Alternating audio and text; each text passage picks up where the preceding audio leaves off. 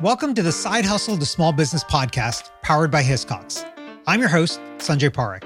Throughout my career, I've had side hustles, some of which have turned into real businesses. But first and foremost, I'm a serial technology entrepreneur. In the creator space, we hear plenty of advice on how to hustle harder and why you can sleep when you're dead. On this show, we ask new questions in hopes of getting new answers. Questions like, how can small businesses work smarter? How do you achieve balance between work and family? How can we redefine success in our businesses so that we don't burn out after year 3? Every week, I sit down with business founders at various stages of their side hustle to small business journey. These entrepreneurs are pushing the envelope while keeping their values. Keep listening for conversation, context, and camaraderie. Sean Fury is not your average small business owner. Sean grew up in Methuen, Massachusetts, about 30 miles north of Boston. When he was in high school at Methuen High School, he began throwing javelin. Turns out, Sean was really good at throwing javelin. Fast forward 12 years, and Sean represented the United States in the 2012 Olympics in London. 4 years later, he qualified and competed in the 2016 Olympics in Rio de Janeiro, Brazil. Amazing story, right? But why is he on the show today? Well, Sean knows a thing or two about athleticism. He's channeled his love of fitness and sports into his business, Fury Athletics. Fury Athletics is a coaching and online training resource with the mission of helping power athletes and coaches of all ages and experience levels realize their dreams and maximize their potential. Here to talk more about his story and his business is Sean Fury. Sean, welcome to the Side Hustle to Small Business podcast. All right. Thank you very much. Glad to be here. So look, you've got a fascinating background, but I want to understand it like from the bits and pieces first. So tell us a little bit about you and like where were you born and raised and kind of early part of life. Where did that all happen? Okay. Yeah. So I'm from Methuen, Massachusetts, which is about 30 minutes north of Boston. Okay. I'm glad you said that because I was going to have to stop you and say like, where is Methuen? Because I've never heard of Methuen. Yeah, Methuen.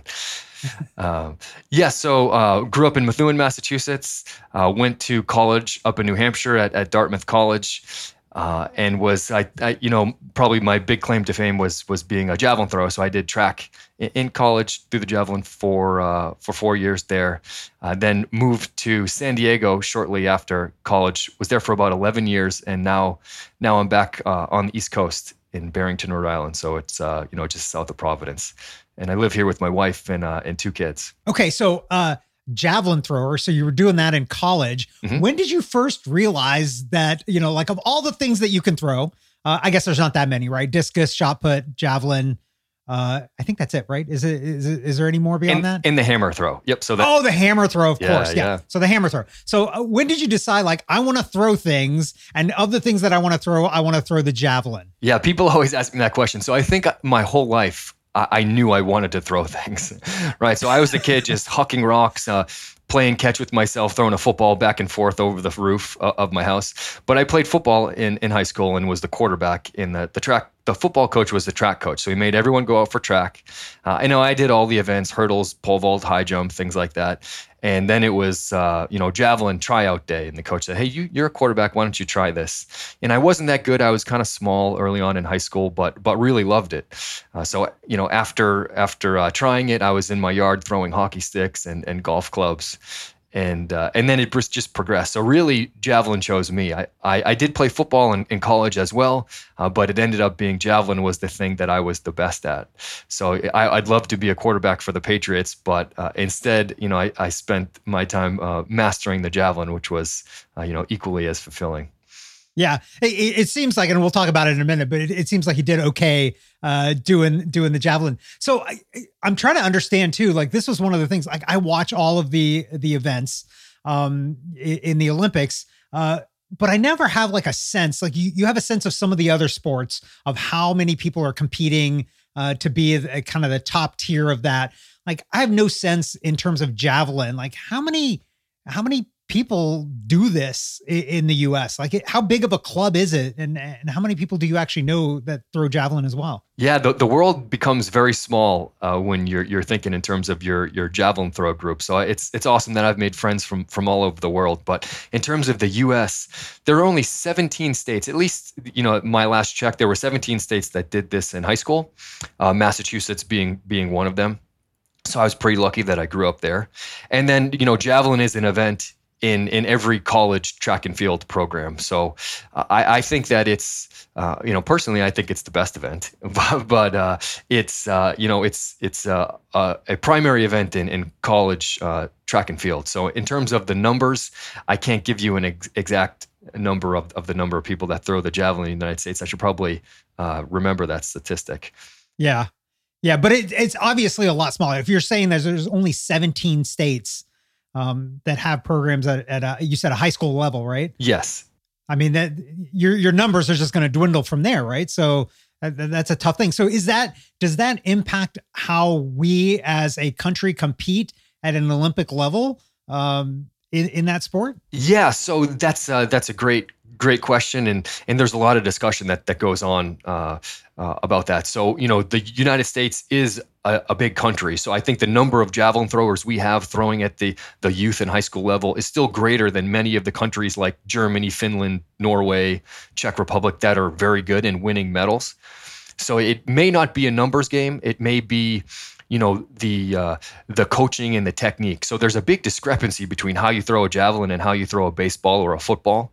So a lot of the Americans, even the ones that are doing it in high school, have bad habits and are throwing with a different technique and kinetic chain than you should. So there's always that debate. Are we getting the top talent? Because even in the top countries, hockey, soccer take away the best athletes. So there's always the question: is it we're coaching the wrong technique, or is it that we don't have the talent pool? So I personally believe that it's more the right technique. That there's plenty of talent to go around, and it's not just that baseball, football, basketball are stealing the best athletes. Yeah. But that's my opinion. Yeah, that's interesting. It seems like it might be actually two parts of that, right? Because if you're only doing 17 out of 50 states, there's a lot of kids that we're missing. But then also the countries that you were talking about, a lot of those don't have baseball and football to give you those bad throwing techniques. Right. So maybe they're learning the right techniques from the get-go. And so maybe it's a this and instead of this or problem that we've got. Yeah, exactly. That's a good point. Yeah. So, okay. So you went to the Olympics. Yes. Twice? Yes. Yeah. What was that experience like? It was amazing. And which Olympics were that you went to? So it was 2016 in London. And then it was, 2012 in London and 2016 in Rio. Okay. Yep. So very different experiences, I'm sure, between those two different countries. Yes. I think I was extremely fortunate to have gone to those two Olympics. My first experience in London, obviously it gets a little bit easier when the native language is English. And, the United Kingdom just did a great job hosting. They bent over backwards. It was like every volunteer you met was the nicest person on earth. And then Rio, oh my God, the South American culture and the laid back atmosphere. The Olympic Village, in Rio, you kind of felt like you were on the outskirts of the jungle, which kind of you were. And it just had this atmosphere, even though, at the time of Rio, the Zika virus and mosquitoes was kind of the big thing. So you're a little bit nervous there. But it was a great atmosphere, and I think some of the performances in 2016 showed how that atmosphere really led to top performances. I think there were a lot of Olympic records set, especially in the field events at the Rio Games. So let's understand. So as you're preparing for this, you moved to San Diego. Mm-hmm.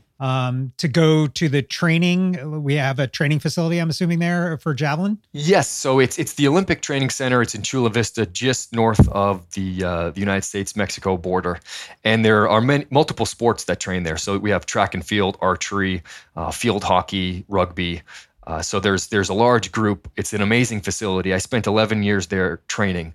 So you get the top coaching, medical, nutrition, sports psychology advice, as well as being surrounded by other Olympic hopefuls. So kind of the steel sharpens steel effect, where you're all just making each other better. Right. So during those 11 years, then, are you working any jobs? Are you doing anything? Like, how do you support yourself for 11 years? Yes. So I was a little bit unique of a situation where, coming out of college, I wasn't what you would call an Olympic shoo-in. I got third at the NCAA championships and was All-American, but I wasn't, internationally ranked. But I had, in my heart, the dream and the belief that I can make it.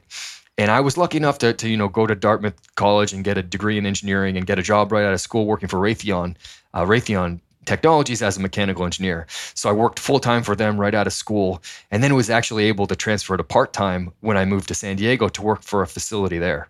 So it was a situation where I was almost funding my own development, where I didn't qualify for USA track and field, the US Olympic Committee funding. I didn't have sponsorships, so I had to pay my own bills. And I did that by working a part-time mechanical engineering job, which, I was very fortunate to do. So during that development period, I was working as an engineer as well. Yeah, I don't remember, I've never seen, I don't think, a javelin thrower on a box of Wheaties or anything. So I was assuming that there's not big sponsor. That's probably a third part of the issue with us having, enough athletes that do javelin throwing, is that there's probably not the sponsors there. And I'm not sure why we don't have that too, because it's pretty cool. I can't throw anything worth a darn. And y'all throw them so far. It's amazing. Yeah, that's true. So I think you probably need to be like top 10 in the world to be making your living off of javelin. So if you took, all of the javelin throwers in the world and saw who was making a living, most of them are people who are probably funded by their country. And then maybe the top 5 to 10 are actually sponsored athletes from a shoe company, Nike, Adidas, Mizuno, something like that, and make enough money to live off of. Yeah. Yeah, I don't think there's a chance I could break the top million with the way that I throw things. So this experience then, you're basically hustling to further your Olympic kind of dreams, your athletic dreams, by working and then doing this. At some point in this, is this when you really started thinking like, hey, I want to do something on the side. I want to do something entrepreneurial, or did you do something entrepreneurial when you were younger first, and this kind of just grew out of that? So it was really after I had retired and I had energy and time and still a burning interest in not only javelin, but everything that I had learned, right? So just almost like taking the engineering design process, so this strategic process of how you're going to achieve a goal, and I had applied that to my athletic career, and then wanting to continue to do that. And maybe if I couldn't do it with myself because, I'm getting a little bit older and the wheels are starting to fall off, I wanted to pass that on to the next generation. So, that is really what drove my interest to do something entrepreneurial, to have my own business where I'm helping athletes with the desire, with a goal to achieve that by just setting up a framework. I'm not going to be the one that makes them succeed, but I can help them, light the path a little bit based on my experience and the research that I've done and other people have done. So this is for you right now. This is kind of truly a side hustle still, because you're doing this. So the company is Fury Athletics. Yes. You're helping people and doing coaching with them, but you've got a full-time job and you're still with Raytheon? Yes, that's true. Yep. Yeah. So I'm now, I've been at Raytheon for 16 years. I'm a lead mechanical engineer. So I'm leading a team as we develop different products, and it's very rewarding. I get to, work with a lot of very enthusiastic engineers, achieving technical goals, and Fury Athletics is very similar. So I look at this and I try to find the similarities so that if I ever get down on my day job, it's like, this is making me better for the thing I'm most passionate about as well. There's so much crossover between, designing, some type of complex device and achieving a complex athletic goal. So that's kind of where I'm at right now, splitting my time between those two things. So you got to tell me, Sean, and I'm sure this happens. How many times a day does somebody ask you to throw things at work at Raytheon? I'm sure this is happening. Yeah. I've been asked that a couple times. Maybe not so much a demonstration, but how far could you throw this or that? and the answer is always further than you. Yeah, I can always throw it further than you. Support for this podcast comes from Hiscox, committed to helping small businesses protect their dreams since 1901. Quotes and information on customized insurance for specific risks are available at hiscox.com. Hiscox, the business insurance experts. Okay, so when you decided to start up Fury Athletics, how is it that you got your first client? Like, how did that happen? And when did you realize, like, okay, yeah, this is something real that people want? Yeah, so it was mostly through word of mouth. Like I think I mentioned earlier, the world gets very small when you start to talk about the javelin community. So I started this without any customers. It was like, I know that this is what I want to do. So I started the website because I wanted to have some place for people to reach me through and to get the word out. And right when I was finished that, I got an email through that contact link from it was actually pretty amazing. The national high school champion in the decathlon, his father had contacted me and wanted a little bit of help with javelin. And I guess he had been at a clinic and somebody gave him my name. And that was really how I got my first customer was a referral from a good friend who also was another top coach in another part of the country. So that was that's the story there.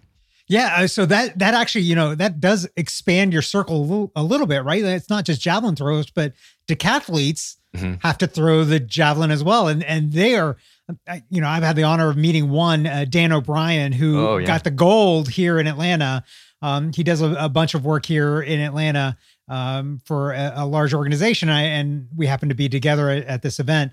And just fascinating what those folks have to do, right? Like that's a whole nother level versus, no disrespect to you and the other athletes that do one sport, but to do that many and have to be at least decent at all of them. It's mind blowing. So your first client being a decathlete is just phenomenal. Like what did you learn from them? You were probably learning a bunch of stuff from them as well. Yeah, so I've been so fortunate to train at the Olympic Training Center and as well as be on so many international teams where I get to be good friends and observe training of some of the top athletes that are around. So I've seen decathletes throw the javelin for many years, and there's been some top decathletes that lived and trained in Chula Vista alongside me. So it's always been I've seen the challenges, right? There's some decathletes who are very good. They're kind of supple, natural throwers, and there's other decathletes who are super athletes, and you just can't believe why they can't throw the javelin farther because they're a little bit stiff. So I think that had been something that I was interested in for a long time. In addition, my wife is a multi-eventer. She did track at Dartmouth College. I had some background in the multi-events, so I wasn't too far away from them. So I think I was very happy to work out some of the strategies or techniques that I had worked with previously with some training partners of how to get someone who is extremely explosive, extremely fast and strong, how to get that energy into the javelin. So it was an honor to be able to work with him and to work with someone who can pick up movements just so quickly. So I find this super interesting. So you're a multi-eventer as well then, but you went to the Olympics for the javelin. Mm-hmm. How do you feel like that experience has helped you in being an entrepreneur? Because entrepreneurship, a lot of people think it's just, hey, you do the thing that you love, but there's a lot of stuff that you have to deal with when you're starting up a company, right? Like there's stuff that nobody tells you about. It's the ugly side. It's the non-fun side. Like, right. How do you think that has helped you? And maybe the engineering part has helped you as well in terms of tuning you to be an entrepreneur. Yeah, I feel like it's a culmination of everything that I've done in my life that's helping me. So in terms of the engineering, it's the being able to take a structured approach, right? Having concrete goals, schedules, and laying things out, as well as the ability to learn new tasks quickly, right? So from designing a website, getting an LLC going, taxes, all that kind of stuff. There's like just an endless amount of things that I have to learn, and I think I have some experience doing that in my engineering job. And then with the sports background, I think the sports psychology that I learned and the mindset that I developed as an athlete is really helping me here. So as an athlete, you would have a lot of ups and downs. And as your career goes on, you learn to not get too excited about the ups and don't get too worried about the downs. And you focus on the process, focus on what you can control, and keep those goals in your line of sight, and know that you have the confidence that you're going to achieve it. And it's the same with this entrepreneurial endeavor, where I kind of say some mornings I wake up with an ambition hangover. If you had a really productive day, or you had these big goals, these big ideas the day before, you wake up in the morning like, oh, how am I going to do that? And I think now I understand that there's going to be ups and downs. You're not going to have to set the world on fire every day. So I can kind of work through the days when I'm a little bit down, and conserve energy and focus on the process, focus on, what goals I have outlined, or what, small steps. And then when the days that I'm feeling great, I can let it go, but try not to burn myself out, because I know that, what goes up must come down. So yeah, I feel lucky that I'm able to have this activity, trying to build this company that pulls everything together like that. Yeah, that is great advice, by the way. The ups and downs, that is quintessential entrepreneurship right there. So thinking about that, like, you've got a lot going on in life, right? Like, you've got Fury Athletics, you've got a full-time job, you've got a wife, and you've got 2 kids. How do you balance all of these things to make sure that everything is still functioning properly and nothing is getting ignored along the way? Yeah, that's a great question. I almost feel grateful for having so many things, because it forced me to set my priorities and understand what my values really are. So my family's always going to be the first priority. And that's really why, one of the driving reasons that I want to have this business for myself is so that it's, really on my own time, and I can carve out the exact amount of time I want for my family, to be with my family. And that's, like I said, the most important thing to me. So I'm a very black and white, concrete type of guy. I made a schedule, this is what I'm going to do every hour of the day that I'm awake. And I'm going to attribute different hours to family, to work, to Fury Athletics, to, personal things. And then I can see, okay, this is broken up the way that I want it to be. And then that's the target. I'm not always going to hit it, but at least I have a framework, and I understand that, okay, these are the hours allocated to this, these are the hours allocated to that. And that breakdown, that percentage reflects my priorities. So I'm not overscheduling myself, or I don't have unrealistic expectations of, I'm going to accomplish, so much on Fury Athletics, and then I'm going to be ignoring my family or something like that. I've kind of tried to create a structure that reflects, the balance that I want it to. So, okay. So you use your big tool, it sounds like, is a schedule, but are there any other like great tools that you use that, man, if this didn't exist, I wouldn't be able to really run Fury or run my life well? Like, is there something that is like the key to the kingdom there? So I say I would keep it pretty simple with the schedule is my main tool. So I think one of the techniques is called the unschedule. So what are the areas that I have to do? When do I have to be at my main job, right? And when, it's a mandatory thing that I have family time. So when is the family time that's non-negotiable? And then when can I fill that in? And then when I have that framework and that recurring schedule and I can get into a groove, that's when I really feel like I can get in the zone and make progress and anticipate when I'm going to have more time, less time. Yeah, so I would say, the schedule is my main tool. That's the main tool. Okay, that's awesome. Okay, so looking for you a piece of advice. There's a lot of people that are probably listening to this that are teetering on the edge of starting their own side hustle. You kind of came into it somewhat naturally, right? Because you retired and you still wanted to stay involved and you knew that you had a lot of experience. But for other folks, what do you advise them in terms of when to decide to kind of jump in and do a side hustle and kind of do things kind of like how you've done them? Yeah, so I would say I'm one example of maybe a more gradual approach, right? So there's probably two ends of the spectrum where there's the Spartan method of burn the boats, and it's like it's not really a side hustle then, but it's like I'm going to go and do this. And that's really successful because, for Spartans, you can't go back, right? There's no boat to swim home. We have to move forward and we have to succeed. So I wasn't in the situation to do that. That's not a risk I was willing to put on my family. So I took a more gradual approach, kind of the experimentation method.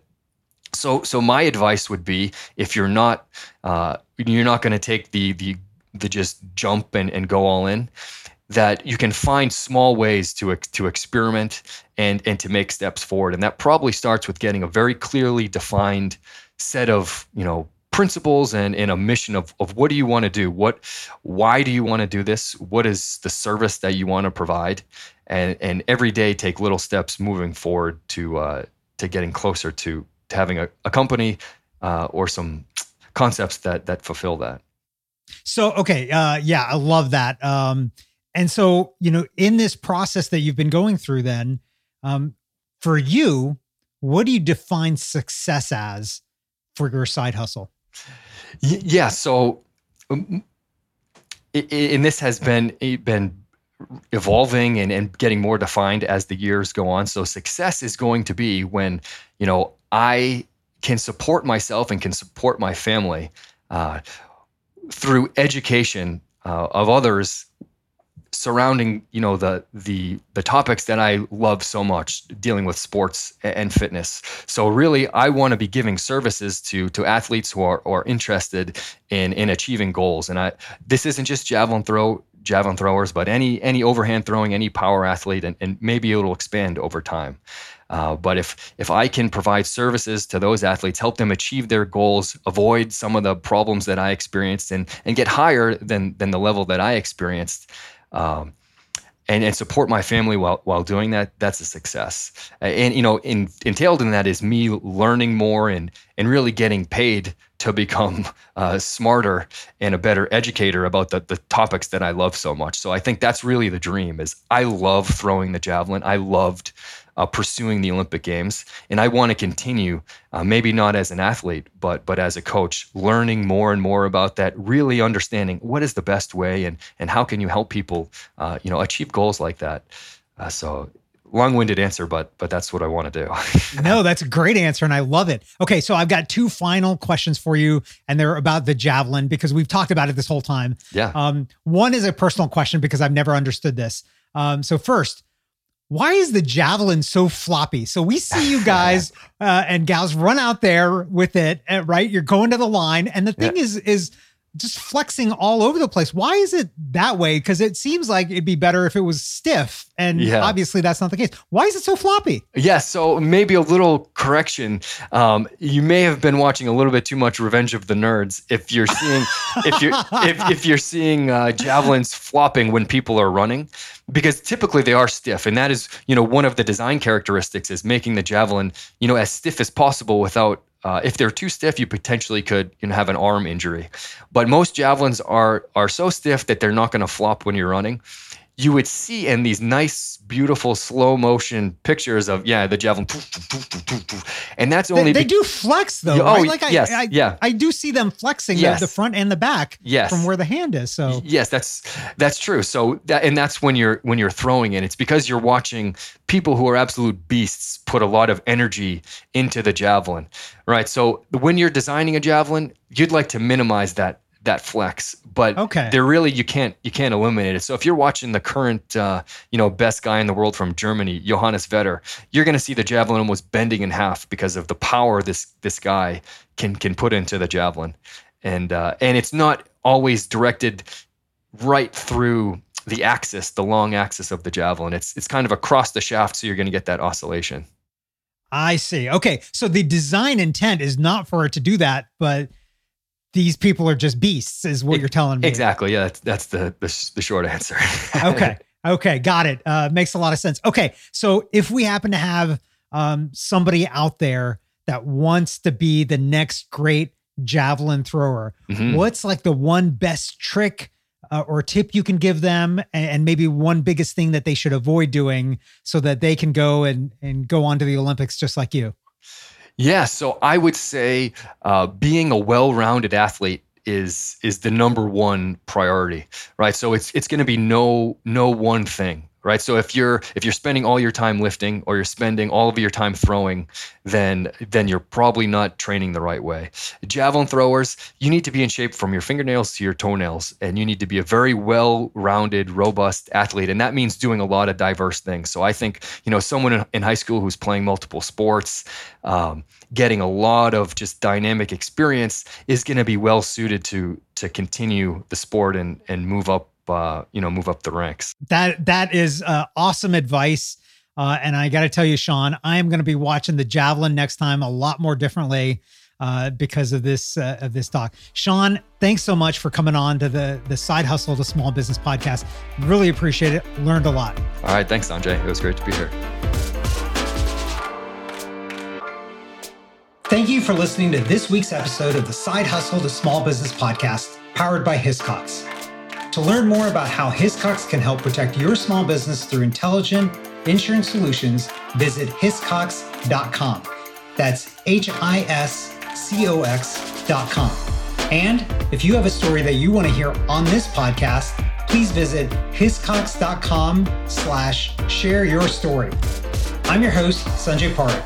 You can find me on Twitter at Sanjay, that's SANJAY, or on my website at sanjayparekh.com.